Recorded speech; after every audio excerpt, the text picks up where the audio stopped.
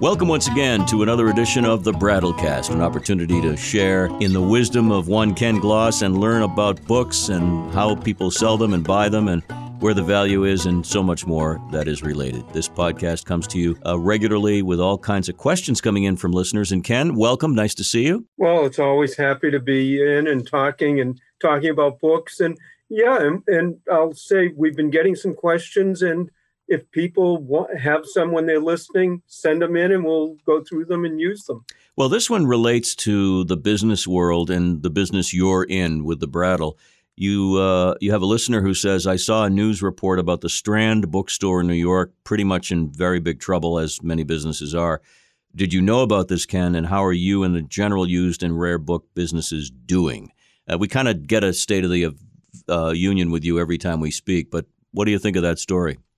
I think it's a sign of the times. And the thing that sort of surprises me is, for any of you who don't know the Strand Bookshop in New York, it's down on Union Square at the end of Broadway. It is literally a city block. It has been in business for years and years, and it's probably one of the largest used bookstores in the world. And the fact that I never thought of them. I mean, I know that we're having some issues and I know we'll get through it, but I never thought of them actually being in trouble because they're such an institution. If you love books and you go to New York City, Strand Bookstore is probably one of the key places that everybody wants to go to every time. They're multi-floored. And I think one of the problems is that especially in the cities now with the pandemic, there aren't people in the offices, there aren't people walking the streets, there aren't the tourists.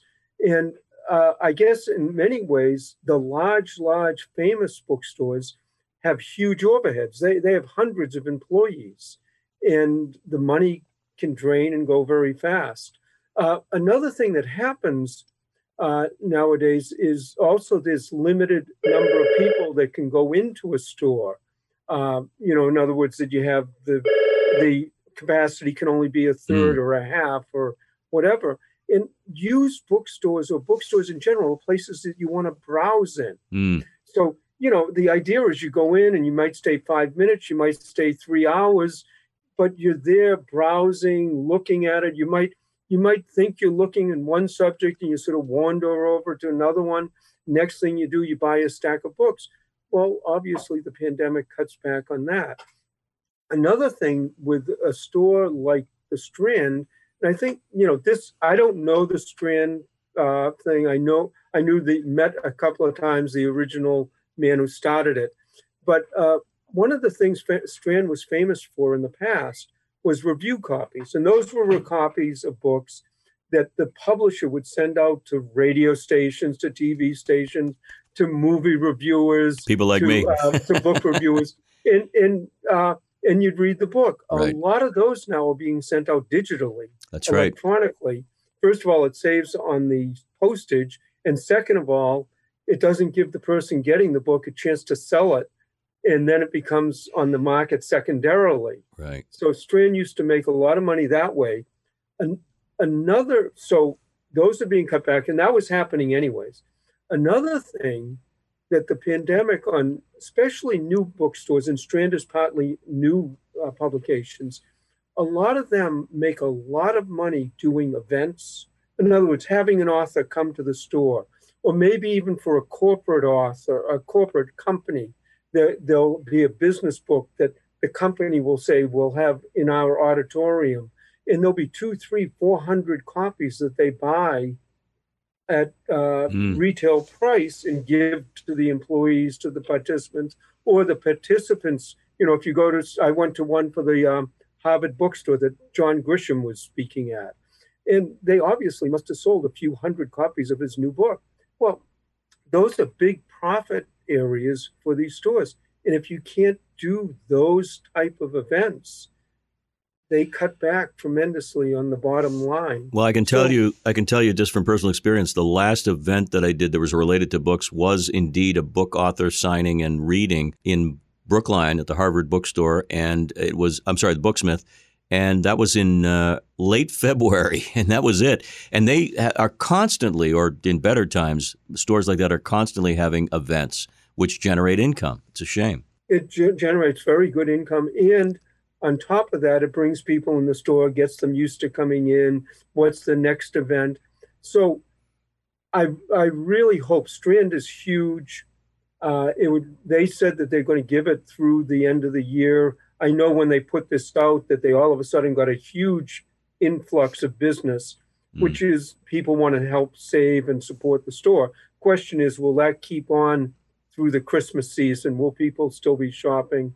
Will it come in? And for used and rare bookstores, for secondhand stores, and for new stores, it's funny because the stores that are in the cities, the large, depend on retail, and our store too.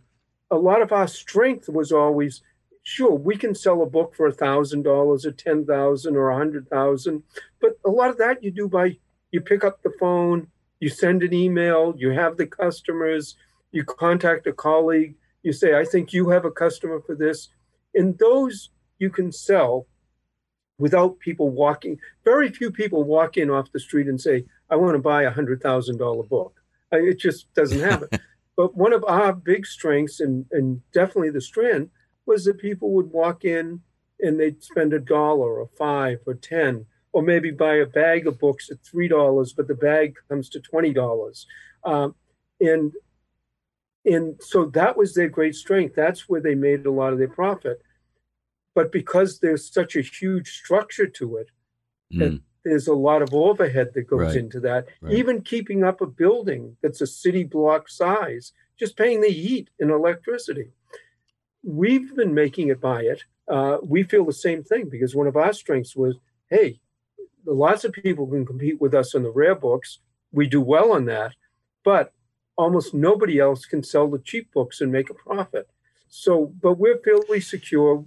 You also, as we've spoken about, for those who've not been to the store and not familiar with Boston, you have that amazing outdoor bazaar of books every day when the weather is good. And I would imagine more people are enjoying that now than ever since it is outside. Well, yeah, what definitely is happening with that is our outside, which are our $1, $3, and $5 books, the real bargain items are doing well. And it's also outdoors. So people feel what the tough part is sort of the $10 to $50 and $100, where the people who would come in just in the general section, browse, maybe find something, maybe not, spend an hour or two.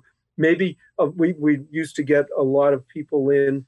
One person in their group would be going off to Macy's and shopping on Newbury Street, and the other person who didn't really want to do that would maybe say, now I can spend a few hours in the bookstore. That's me. Exactly. And but we're fairly fortunate in that we own our property, which really is a big deal. Also, we have 6 or 8 employees as opposed to maybe 300 or 400 at Strand.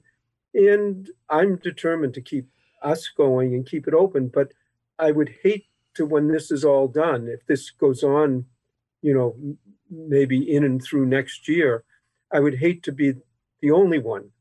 Oh, absolutely. Yeah. Part of what also is great about books and bookstores, when you're in a city, there are usually more than 1 or 2 or 3, and you can go from one to the other. And the more there are, and the closer they are, actually, the better they all do, because you start getting people saying, well, okay, this is a block away, that's a couple of blocks away, that's a 5-minute walk, and they figure, well, I'll go to that area and do it. So bookstores experience a lot of problems, a lot of trouble.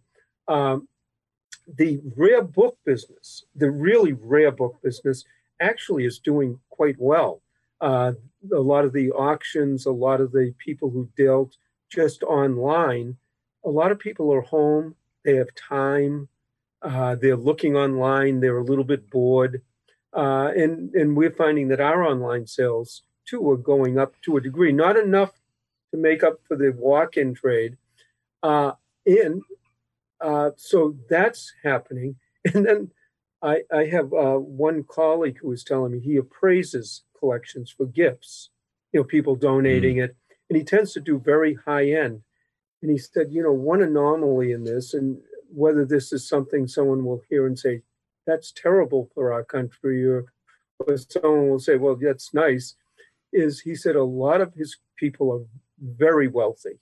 They've been making a killing in the stock market. So they've been making huge amounts of money while all of this is happening. But at the same time, they want to deflect the taxes. So they decide that they're going to donate part of their rare book collection or art or whatever. And so his appraisal business has been very, very busy appraising very, very high-end people so that they can offset their capital gains with their donations. Right. It shows you whenever something happens, you don't want this to happen because more people are not making millions of dollars in the stock market. But it always shows there's two ends of it. There are people who are going to make good. I just have one more question, and it's Sure. very much relatable. And you mentioned the online impact. Obviously, a store like Strand, which is huge and has a huge overhead. How effective has the online advertising and the online ordering been for that end of the book industry as opposed to the retail brick and mortar? I mean, it seems to me that more people are staying home and relaxing and saying, I'll push a button and get a Grisham book sent to my house in 2 days. It has a huge impact. And of course, that's mainly Amazon, that Right. people buy it through Amazon. And Amazon is doing spectacularly well. And that does, in a way, hurt or the general used bookstore. It definitely cuts down on what we have. But people like to shop. I mean, that's one of the big things about Strand. It wasn't just that you go in there and you get a specific book. It's the experience. It's that you get in there and the experience of shopping and browsing. Same with people coming into our store.